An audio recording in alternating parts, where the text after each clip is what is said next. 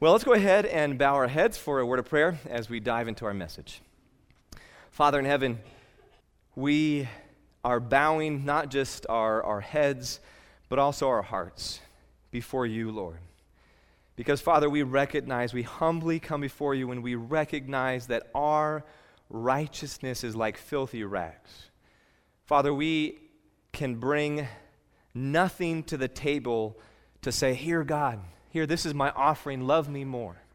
And simply, Father, we come to the table on the merits of Jesus Christ, your Son.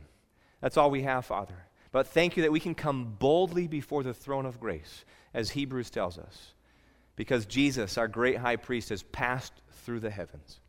Father, we've all come to church today with different experiences. We've had trials this week. But I'm so thankful, Father, that we can come, we can worship you, we can forget what lies behind and reach forward to what lies ahead. So we invite you to be with us now, enlighten our minds as we study your word, and we pray these things in the name of Jesus, and all of God's people said, amen and amen. The story goes of a young boy, and the young boy was walking along the beach, and you probably have heard this story before, when he noticed some starfish that were there on the shore. And in fact, there were hundreds of them. The surf had washed up these starfish onto shore, and this young boy had got it in his head, I need to help these starfish. These thousands of starfish that were there washed up on shore, and one by one he's throwing them along, and pretty soon an older gentleman walks along the beach, and he notices the boy picking up something and gently throwing it into the ocean, and he asks, what are you doing? And the youth replied, I'm throwing starfish back into the ocean. The surf is up, the tide is going out. If I don't throw them back, they will die. So the man said, don't you realize that there are miles and miles of beach and thousands of starfish? You can't make a difference, the man said. After listening politely, the boy bent down, picked up a starfish, and threw it back into the surf, and smiling at the man, politely said, I made a difference for that one. Friends, you and I are going to receive opposition when we share the gospel. There are going to be people that come up and say, you can't make a difference. What are you doing? And I believe, friends, that though we may not preach to thousands, though we may not build churches for hundreds, we can make a difference in the life of one. And I believe that God is calling us in this season at Hendersonville with this Bible prophecy seminar coming up to strategically and prayerfully think about how can we make a difference for just one. I invite you to turn with me in your Bibles to the book of Ezekiel, our scripture passage today. And perhaps as you read the major and minor prophets, you get the same feeling that I do, that these prophets didn't have it easy. These prophets were given difficult tasks to share God's words with people that didn't want to hear it. As you read the stories of Jeremiah and Isaiah and Ezekiel, you realize that is not a job that I would want to have. And yet God gave them courage and strength to share his words. So Ezekiel chapter 3, we're going to be reading verses 1 through 3 at the outset. And notice here what we're told. Moreover, he said to me, that's God speaking to Ezekiel. Moreover, God said to Ezekiel, Son of man, eat what you find. Eat this scroll and go speak to the house of Israel. So God often would give Ezekiel challenges. He would give him things to do to illustrate different issues that Israel was struggling with. And I appreciate this as a youth pastor and especially as a parent. I realize that my kids need stories. They need illustrations. They need to see something tangibly. And God did that with Israel. Ezekiel would often do tangible things that people could see and understand and feel and listen to.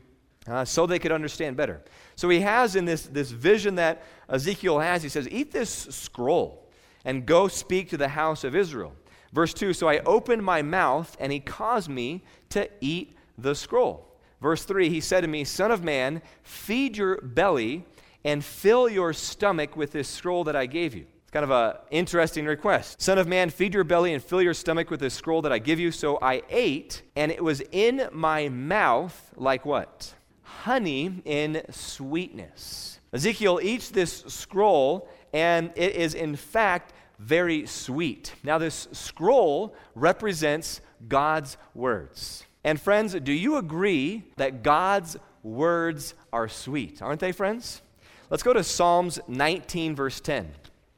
After David talks about the law of God, after he talks about the words of God, the commandments of God, the judgments of the Lord, he says in verse 10, and I'm sure you're thinking of the song, more to be desired are they than gold, more to be desired are they than gold, yea, than much fine gold, sweeter also than honey, and what? The honeycomb. More to be desired are God's words than gold. There's something precious about gold, right? There's people that have spent their entire lives searching for gold. We, of course, know of the famous gold rush many years ago, but even today, you can look on YouTube, and there's people that are devoting their lives to finding gold because they recognize the preciousness of that metal. But more to be desired than gold, the psalmist says, is God's word. Not just regular gold, but yea, than much fine gold. And as the psalmist is singing this psalm or writing down these words, even sweeter than honey and the honeycomb. I'm sure how often David, out in the wilderness watching his sheep, fighting off bears and lions, had come across some sweet honeycomb from the bee. He had tasted honey, and as he thinks of how sweet a honey was, more to be desired than gold, yea, than much fine gold, sweeter than honey, are the words of God. Psalms 119, 103. Very, very similar language that we just read in Psalm 19. How sweet are your words to my taste, sweeter than honey to my mouth.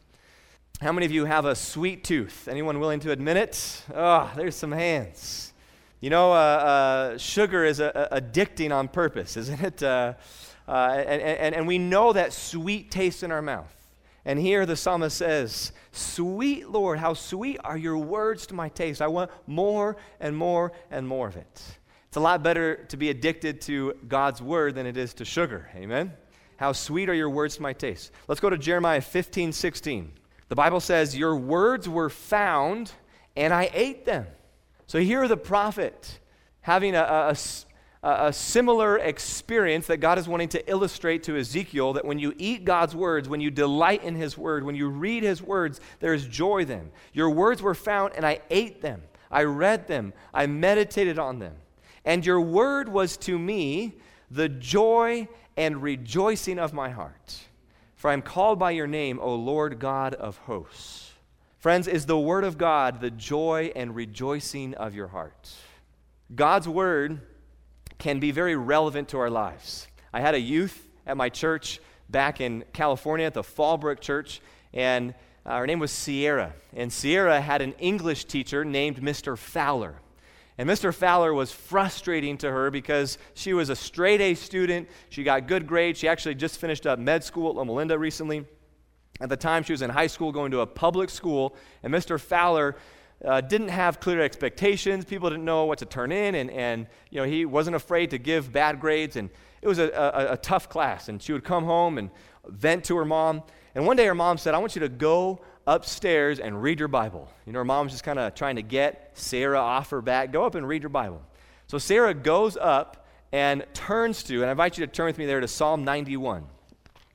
And she's reading through her Bible, and she opens up to Psalm 91. And as she's thinking about her English teacher, Mr. Fowler, her eyes land on Psalm 91, verse 3, which says, surely he shall deliver you from the snare of the fowler. Can someone say amen? Sierra, this young high school student, opens up the Bible as she's struggling with Mr. Fowler, saying, God, I struggle with this teacher. I struggle with Mr. Fowler. And God tells her, I will deliver you from the snare of the fowler. And God's word became sweet to Sierra. She recognized that the Bible was not just something we read at church. The Bible is not just something that other people can read and study. It's not just for theology students or pastors, but the Bible is for me. As a teenager, the Bible is for me. I can read the Bible, and his words can be sweet to my heart and to my mind. And I believe that Ezekiel is having this experience. Jeremiah is having this experience. You can turn back with me. But here God tells Ezekiel to eat this scroll. And it was sweet in his mouth because God's words are sweet. And I believe, friends, that God wants us to have that experience on a daily basis with his word, to read his word, and his word will become sweet to each of us. Let's go to Revelation chapter 10. Here in Revelation, we find that the prophet John has a very similar experience as Ezekiel. Revelation, last book of the Bible, Revelation chapter 10 and verse 8. The Bible says, "Then the voice which I heard from heaven spoke to me again and said, 'Go take the little book, which is in the hand of the angel who sits on the sea and on the earth.' So I went to the angel and said to him, 'Give me the little book.' And he said to me, 'Take and eat it, and let's read the second part next. It will be as sweet as honey in your mouth.'" Is that the same experience that Ezekiel had? Same thing. Same thing that Jeremiah had. God's word was sweet to him, but unfortunately, what was the next experience? It made his stomach bitter. Verse 10, "I took the little book out of the angel's hand and ate it. It was sweet as a honey in my mouth, but when I had eaten it, my stomach had become bitter, and God said, 'You must prophesy again.'" As Seventh-day Adventist, this passage, I believe, speaks very clearly to our experience when Jesus said he was, or I didn't say Jesus said, but they said Jesus is going to come back. They started preaching. Jesus is coming back. They studied Daniel chapter 8, Daniel 8:14, and read about how in 1844 something exciting was going to happen. But ultimately, Jesus physically didn't return to earth, but he went into the most holy place of the heavenly sanctuary. And so their sweet experience, Jesus is coming back, yes, became bitter, but Jesus said, keep on preaching. And I believe, friends, that the experience that John had, the experience that Ezekiel had, is the experience that we have today. That when we feed on God's word, it is sweet to us. And we can have a beautiful experience reading God's word in the morning. Oh, Lord, you showed me this, and yes, God, and we're feeling so good. And suddenly we go out into the world and we try to live Christianity, and it's hard. We go out into the world and we try to share our faith, and suddenly our courage is zapped, and we say, what happened from a few minutes ago to right now?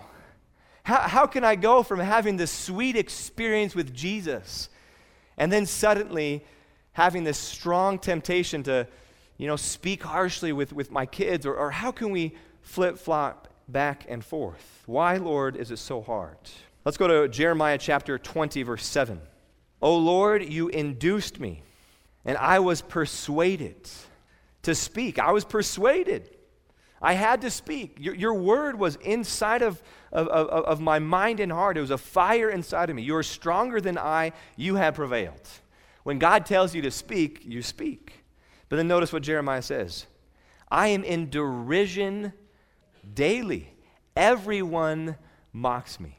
It is difficult, friends, to share God's words. It is not easy. You try going out there and getting up on a pulpit and start preaching out in a crowd. It's not easy, especially in today's world. I had a professor at Southern. He's still there. Some of you are familiar with the name Dr. Alan Parker. And Dr. Parker told us in class one day that he and his friends, while he was living in South Africa, had an idea. They said, you know what, we need to gather a crowd so we can share the gospel. And so they went to the beach, and they had purchased a little fake shark fin that you could put on your back.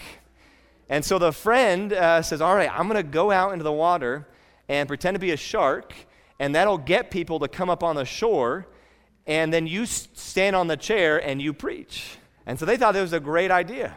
And so the friend, goes out in the water, and maybe Dr. Parker, I think if I remember the story, he was the first one that started yelling, "Shark, shark," and everyone starts running up on shore, and now Dr. Parker had his crowd, and he gets his chair, and he starts preaching. But do you think it went very well? No. People were mad. What are you doing? And finally, when people realized he was the one that had done it, they were even more mad. And I don't recall all the details of the story, but I just remember him saying that was a bad idea, right? And that might not be the best way to share the gospel. But it's a good reminder that it is tough to be a Christian in today's world. It is hard to stand for the right though the heavens fall. In our day and age where all of these different agendas are getting pushed on our kids and our families, it is tough to speak up for God. We can be guaranteed that we're going to be just like Jeremiah. We're going to be mocked as Christians.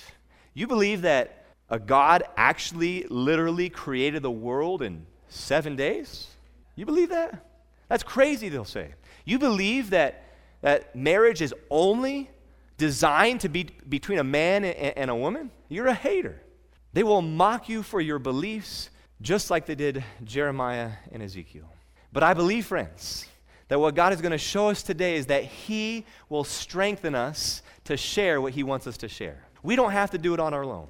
Let's go to Ezekiel chapter 2, verse 6, just beforehand, same passage, but just a few verses beforehand. Ezekiel chapter 2, verse 6.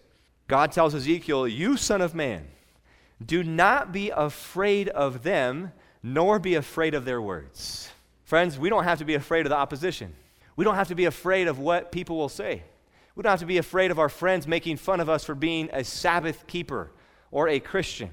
Do not be afraid of them, nor be afraid of their words. Though briars and thorns are with you, and you dwell among scorpions, don't be afraid of their words, nor be dismayed by their looks, although they are a rebellious house. When I read that spoke to my heart, because it is easy for me as someone that, my personality is I'm a people pleaser, right? I want to make someone happy. So if I'm speaking to someone and they instantly look at me like, what in the world are you doing, right? It's a temptation to start changing what I'm saying. Here, God is telling Ezekiel, don't be dismayed by their looks. I don't care what's on their face. I don't care what they're saying. You cannot, or you don't have to be afraid. You can keep on speaking. So now look at chapter 3, verse 7. "But the house of Israel will not listen to you because they will not listen to me." Isn't that insightful? That when you are sharing God's word, when you are giving that flyer to somebody and saying, hey, I want you to have this, and they're rejecting you or they're getting upset at you, don't take it personally. Right? This is between them and God. Our job is to share the message. "For all of the house of Israel are impudent and hard-hearted." We resonate with those words as we think about today's message. Let's go to Zechariah chapter 7, verse 12. And we'll start in verse 11. Here's Zechariah, one of the minor prophets. He understands what Ezekiel is going through. He understands what Jeremiah is going through. He understands what we're facing today. "But they refused to heed, shrugged their shoulders, and stopped their ears, so they could not hear. Yes," verse 12, "they made their hearts like flint, refusing to hear the law and words which the Lord of hosts had sent by His Spirit through the former prophets." Wow. Their hearts were like flint. Now, is flint a soft or hard stone? It's a hard stone. How many of you ever found an arrowhead before? All right? They used to make tools out of flint. How many of you ever taken flint on a backpacking trip, strike it against something and try to create some sparks? Flint is a very hard rock. And here, God is telling Zechariah that his people had made their hearts like flint. They were hard. And friends, as we think about this message, we're not just talking about the people out there, but we're also talking about the people in here. We're thinking about our own hearts. How many times has my heart been so hard, like flint, and God is trying to reach me, and I keep on having a hard heart? And God wants to soften our hearts today. And I believe that He's going to soften not just our hearts, but the hearts of people around Him as well. From Testimonies for the Church, I love this quote: "God understands all our weaknesses. He can pity and love even when the hearts of men are as hard as flint." Isn't that beautiful, friends? As I was studying this passage about, man, Lord, how can my heart not be hard as flint? And Lord, other people around me, their hearts are hard. How can we speak truth to them? How can we love them when their hearts are so hard? And God showed me this quote that God can pity and love even when our hearts and men's heart are as hard as flint. And I believe that's important to remember, friends, because as we are sharing God's word and we receive opposition, God can plant love in our hearts for every single person, no matter who they are. no matter what they look like. Let's go back to Jeremiah. Let's go back to Jeremiah chapter 1. I believe, friends, that God is going to give us strength. Even though men's hearts are hard around us, He's going to give us strength to share His word. Verse 17, therefore prepare yourself, chapter 1, verse 17, and arise, speak to them all that I command you. Do not be dismayed before their faces, lest I dismay you before them. For behold, I have made you this day a fortified city, an iron pillar, and bronze walls against the whole land, against the kings of Judah and its princes and its priests, and against the people of the land. Verse 19, they will fight against you, but they shall not prevail against you, for I am with you, says the Lord, to deliver you. I believe, friends, in the midst of a difficult and challenging environment to share the gospel, in the midst of hard hearts, God is going to give us strength to continue moving forward. Whatever obstacle, whatever iron gate we may come across, God is going to give us strength to push against that iron gate. Go to Ezekiel chapter 3, and let's look at the rest of our scripture reading. Ezekiel chapter 3, verse 8 and 9. Behold, I have made your face strong against their faces. If you thought their faces or their hearts were hard, God can make you hard in a good way against them. And your forehead strong against their forehead. No matter what arrows may be flying at you, they can bounce off. Like adamant stone, harder than flint, I have made your forehead. And I thought that was interesting as I read this.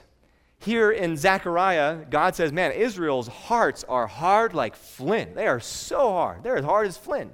But here he's telling Ezekiel, I'm going to make your forehead as hard as flint against theirs. Why? Because we don't have to be afraid of them nor to be dismayed at their looks, though they are a rebellious house. But I want to share a story here as we continue. I read in a new book that Don McClafferty put out called God Still Lives, and he shares stories from his experience, and this story is called The Iron Gate. And essentially, Don McClafferty and his wife had gone to live up in a small mountain town, and they lived far from the church. They lived, 30, 40 miles from the church, and God had led them specifically to that house, and they wondered why. God, why are we so far from church? We're going in every day, we're driving all this distance. But after being there for a few months, they found out that at the end of the gravel road that they lived on, there was a former church member that hadn't been to church in 40 years. And he had a big iron gate across his driveway, and nobody ever saw him. Rarely did they see. A few people had met him, but rarely did they see this neighbor. He was very private. And Don immediately said, Lord, I believe you brought us here for this man. And he started praying for he called it the Iron Gate neighbor, over and over and over again. And he would go on these prayer walks, and he started praying for him. And very soon after, within a couple of days after praying for this man, God gave Don an opportunity to meet him. He was walking near his gate, and their other neighbor was there at the fence talking to the Iron Gate neighbor. Tom was his name. So this neighbor was talking with Tom, and Don was there, and the neighbor said, hey, come meet Tom. This is Tom. And so they're talking to each other, and God did something interesting for Don McClafferty. As he's walking up to meet Tom for the very first time, the Holy Spirit speaks to Don's heart to ask this new Iron Gate neighbor, Tom, a question that was very uncomfortable. The question that the Holy Spirit told Don McClafferty to ask Tom was, very first time he's ever met him before, very first question, are you ready for Jesus to come, Tom? First question. Can you imagine going up to somebody, and that's the very first question you ever ask them. Imagine being introduced to someone. Hey, this is so-and-so. This is Jeff. He's the new pastor. Are you ready for Jesus to come? Don was a little afraid to ask that question. That was the word that God put in his heart, but that word brought fear and trepidation. He knew there was going to be opposition. What kind of question is that?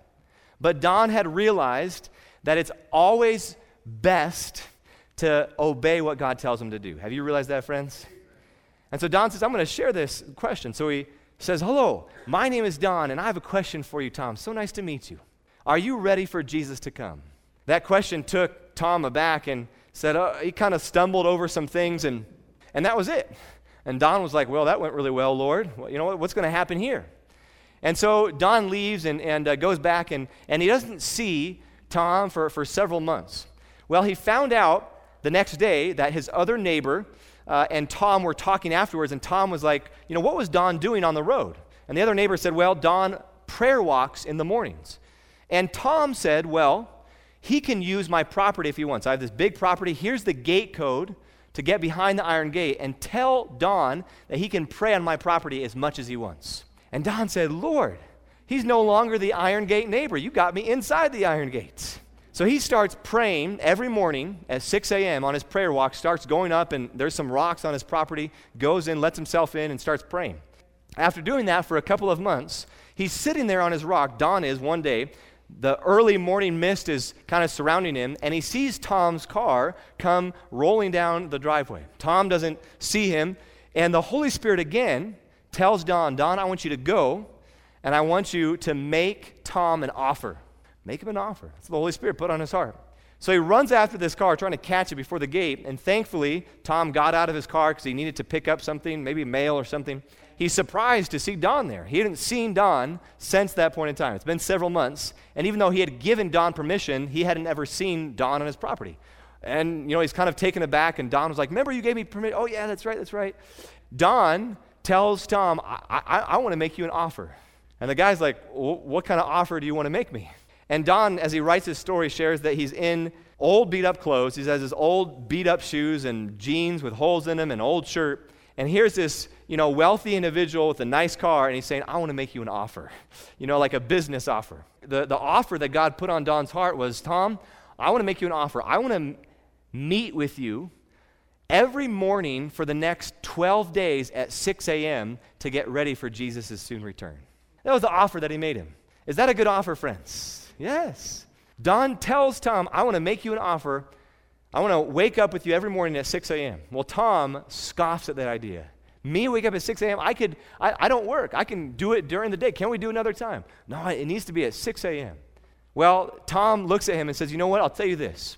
If God tells me to do it with you, I'll do it. And so they pray together, and Don is just praying, Lord, please impress upon this man's heart to take up this offer. And right after they were done praying, Tom looked at him in the eye and said, I'll see you tomorrow morning at 6 a.m. And for the next 12 days, they study God's word. They study what it means to be a disciple of Jesus. They study how to be ready for Jesus' soon return. And at the end of that, they said goodbye. And Don thought to himself, Lord, what's going to happen next? Tom kind of said, well, thank you for coming, and that was it. They didn't set up another time. Several months went by. Make a long story short, Tom's wife ended up getting a deadly disease. He didn't say what it is in the book, but maybe it was a cancer, something that put her on they thought that she was going to pass away. And he asked Don, can you come pray with her in the hospital? He comes and prays with her. And it's an amazing story, but miraculously, God healed Tom's wife. She ended up, somehow the disease ended up going away, and Tom and his wife ended up getting baptized into their church and became members. But what a powerful story to illustrate what I believe God is telling us through Ezekiel. That there are people that we think to ourselves, they're an iron gate. There's no way that I can ever reach them. There's no way they would ever be interested in coming to a Seventh-day Adventist church and learning about the Bible. There's no way. And maybe, friends, you're thinking about your own life. Perhaps you're thinking, you know what? My heart is so hard, God. It is an iron gate. It is hard like flint. There's no way that God can forgive me. I've made too many mistakes. I've gone down a path that can't be retraced. Lord, how can you love me after all that I've done?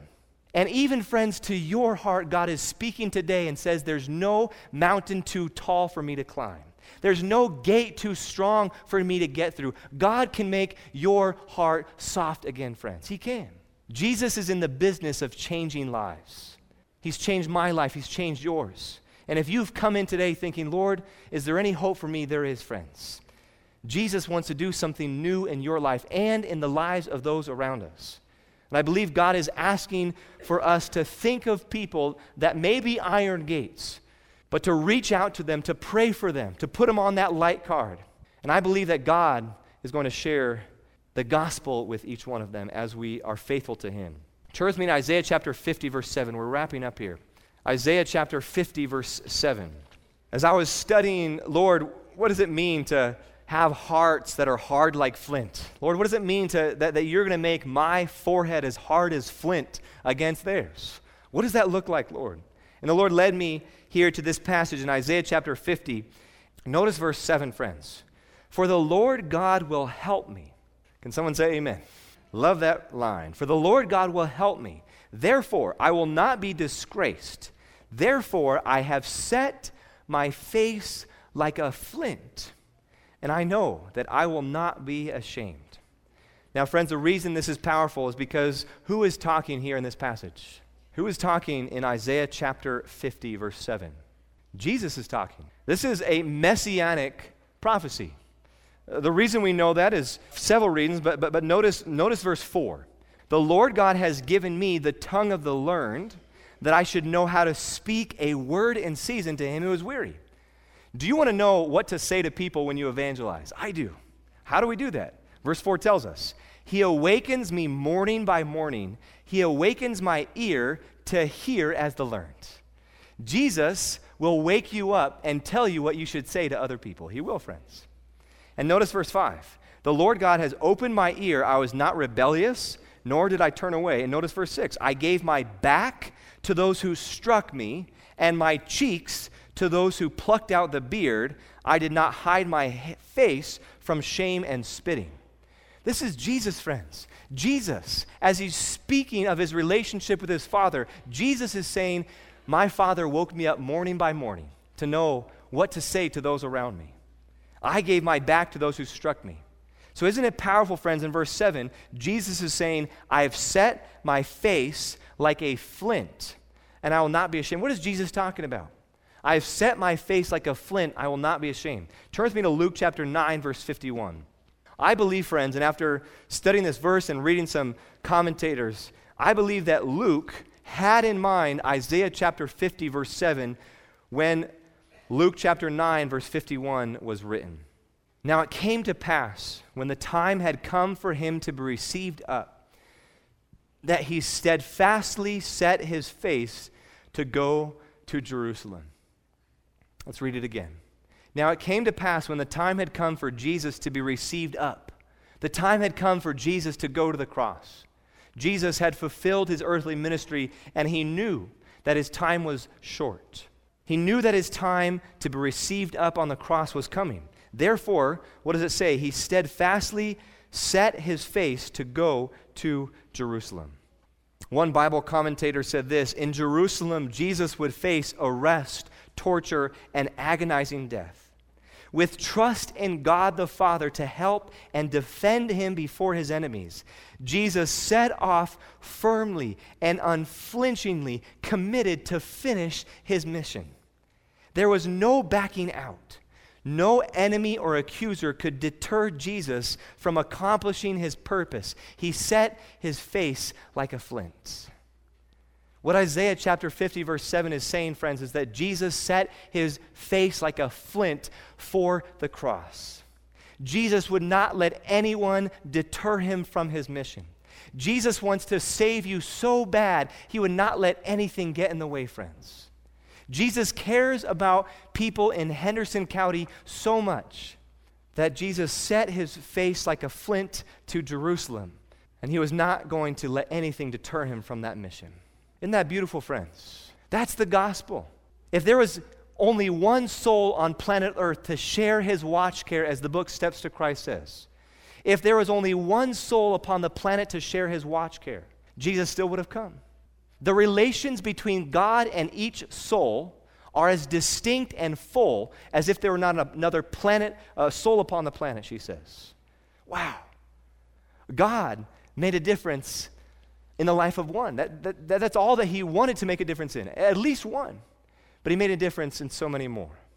But I'm so thankful, friends, that gospel message, that Jesus would not deter himself from going to the cross, from dying on Calvary for you and me, That if Jesus can set his face like a flint for his mission, I believe that we can set our faces like flint for our mission.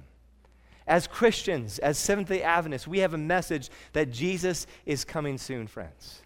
And Jesus will give us strength, even though it's difficult, even though it's challenging. He will give us strength to accomplish that mission. Charles Spurgeon is a great preacher in the 1880s in England. I want us to read this entire thing because I read this, it spoke to my heart. We serve a master, Charles Spurgeon says, who steadfastly set his face to go to Jerusalem, in order that he might accomplish the one great purpose for which he came to earth. And from that he would not be turned. Therefore, it behooves us to be faithful to him and to partake as far as we can of his Spirit. Does he not seem to accuse us without saying a word? For his face was set like a flint, while Jeff Harper's face, while our faces are often made to blush with shame when we're called on to speak up for him, or perhaps when we're ashamed to do so. And I love this line, convicting line. Oh, you fickle Christians, hot in revival service, but lukewarm afterwards. Can someone say mercy?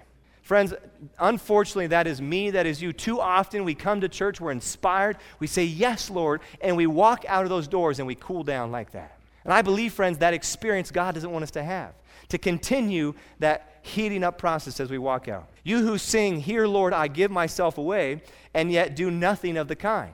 Do we need a hard message every once in a while? Charles Spurgeon has given it to me. Oh, you who say that you love the Lord your God with all your hearts and declare that you're willing to die for him, yet go into the world to put him to an open shame by your inconsistencies. Wow. If we truly follow such a Lord as Christ is, and I love this line, we ought to be flinty-faced for all holy purposes. Can you say amen? I want to be flinty-faced, to be hard as flint. And I ask you, dear friends, to pray to God, the Holy Spirit, to make you so. And please note, friends, that the Holy Spirit is the only one that can make us flinty-faced. Are you resolved, dear friend, that being a Christian, you will spread the Redeemer's kingdom?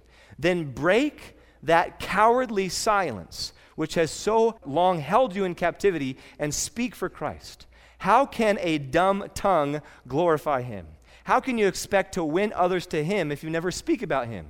Is that a good question, friends? That's a good question. So many of us will speak at church, but to no one else about Jesus.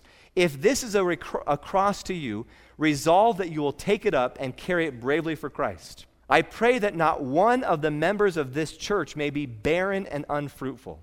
Is there one of you who has never brought another soul to Christ? I'm afraid that there are such members among us, yet I'm happy to testify that I've seen many of your faces in the sweetest possible association by that expression. I mean that I've seen you bring a friend to me and say, hey, here's a soul, Pastor Spurgeon, I've tried to comfort. I hope I've really led them to Christ, and I brought them to you so that they may confess their Savior and unite with the Lord's people in church fellowship. I encourage you, friends, to think about that passage, and I believe, friends, that God will give us strength to follow him. I want to close with another short story, and Don McClafferty was on a long flight home back across the ocean. The hours ticked by slowly for me in my cramped row of seats, and Don starts praying, Lord, who do you want me to encourage on this plane? Who do you want me to pray with? And over the course of the flight, he told me different people that I could pray for, but one of the same flight attendants that I'd been praying for came to my seat and said, one of our colleagues saw you giving a book to one of our colleagues. Can we have one too? So earlier on this flight, Don McClafferty had given out some of the books that he had written to these flight attendants, and one of them had said, hey, I want one of those books too. So he gives it to him. Here's where the story starts. The plane started its descent. I went back to my seat as I heard the message over the loudspeaker. We need all passengers to please take their seats. We are beginning our final descent into our destination. God, I prayed again. You're impressing me to ask you one more time, is there someone on this flight you want me to pray with? Just as I prayed that prayer, at the exact moment, one of the young male flight attendants walked past my row of seats. He had not been particularly friendly during the whole flight, but he was doing his job in a very professional and efficient way. He seemed to have a lot on his mind. And God spoke to my heart and said, go tell that young man how much I love him and ask him if you can pray with him. But God, I argued, the message has already come over the loudspeaker. We're making our final descent. Everyone has to be buckled. We're supposed to stay in our seats. And just as I was having that conversation with God, another message came over the loudspeaker. Please make sure that all your seats are buckled. We will soon be landing. Stronger, the Holy Spirit spoke again. Don, go and pray with that young man right now. But God, I said, everybody is already in their seats on this whole huge flight. I have to walk past everyone. We're going down. Everyone will stare at me. Now, I noticed that this young flight attendant had gone to the front of the plane and pulled the curtain around his workstation. He was taking the final few minutes to put everything in order, and I shared these observations with God. But God was not impressed with my logic, Don writes. Don, go immediately, the Holy Spirit spoke to my heart. Knowing that I was about to make a spectacle of myself, I got up, and I started walking down the long aisle to go where this flight attendant was busy doing his final work. People were looking at me. Some of them were motioning me to go sit down. It was embarrassing, and that's why I had been avoiding doing this in the first place. And let's just pause for a moment, friends. How many of you would Jeff Harper, be willing to go wherever God tells me to go? Despite the embarrassment, despite what people think. God tells Ezekiel and Jeremiah, don't be afraid of their faces. And he's telling Don, don't be afraid of their faces. And he's telling us, don't be afraid of their faces. Finally, I got past all those people up to where the curtain was drawn, and I gently pulled it aside. The young flight attendant looked up at me with surprise. Sir, you should be sitting down, he told me. Just one more thing, I said, but he interrupted me firmly. Sir, it's time to sit down. I took a deep breath, gathered my courage, and looked him in the face as I declared, I just want to tell you that God loves you so much, more than you know. And I'm impressed by God to ask you, can I pray with you? Wow. And notice this, friends. The young flight attendant's face went white, and he stepped back, and he was in shock. And he said, oh my, this is amazing. I was just telling God in my head, God, if there really is a God out there, would you please do something to show me that you care? I was just talking to God and asking him to show me that he was really there. I've been so discouraged with God. I've given up that he even cares that he exists. I'm not happy with my life and where I'm going. And just moments ago, I was pleading with God, if you're there, show me something.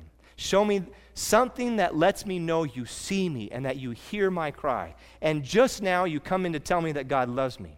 And you come in and said, may I pray for you? He paused as he fought to keep his emotions in control. Yes, you may pray for me. And so I prayed, I really prayed, and the young man had tears in his eyes when I finished. God really did hear me, he said to himself. Now you need to go back to your seat, he said. I walked back to my seat, past rows of people staring at me, some with puzzled expressions, and many with solid disapproval. But what all they thought didn't matter to me anymore. I sat down and put my seat belt back on, and a few minutes later the plane landed, and I closed my eyes and grinned and said, God, thank you. You are the God of every moment. Every moment matters. There are people this week that God is impressing upon your heart to call and to say, hey, I'm praying for you. I'm thinking about you. And I believe, friends, that God desires to give us more courage than we have. Too many of us, including myself, are not bold enough in sharing the gospel. And I believe the message that God has for us today is to be strong, to have foreheads like Flint, to go where God will tell us to go, and he will give us strength to share his message. So if you are willing to stand up for Jesus, I invite you to stand with me to your feet. If you're willing to stand up for Jesus, stand up.